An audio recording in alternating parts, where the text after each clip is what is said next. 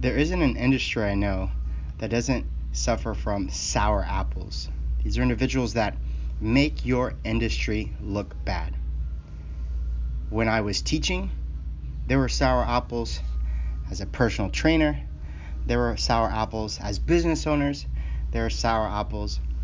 And what I have understood for a really long time is that I have to learn how to filter through that. That just because there's a bad trainer doesn't make personal training bad.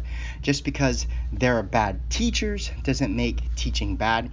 And unfortunately, some people use a sour apple to define the industry as a whole.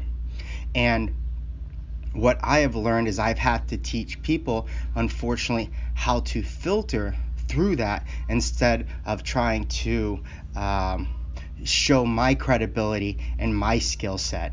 Because before I can do that, I have to know that they are at least open-minded to give it a try.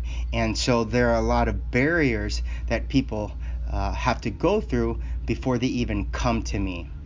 And what I understand about people that make strong statements about sour apples or about how an industry is bad and so forth is that there's a lot of ignorance behind those comments because they really don't have any data, full true data, to identify that sour apple as a commonality in the industry. And it's something that I'm very cognizant, because even in my own industry, about how we are looked as bad trainers or bad CrossFit gyms, that really it's an ignorant statement for anyone to make. Most often than not, people that make those statements have actually never tried it, and they've definitely never tried it in multiple occasions, right?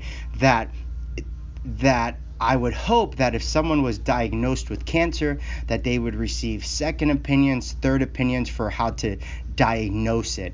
And the same should be true for an injury. The same should be true about buying a home. And then that's part of the process of filtering, is being able to get second, third opinions, trying it out a second time somewhere else, going somewhere else, looking for someone else's opinion.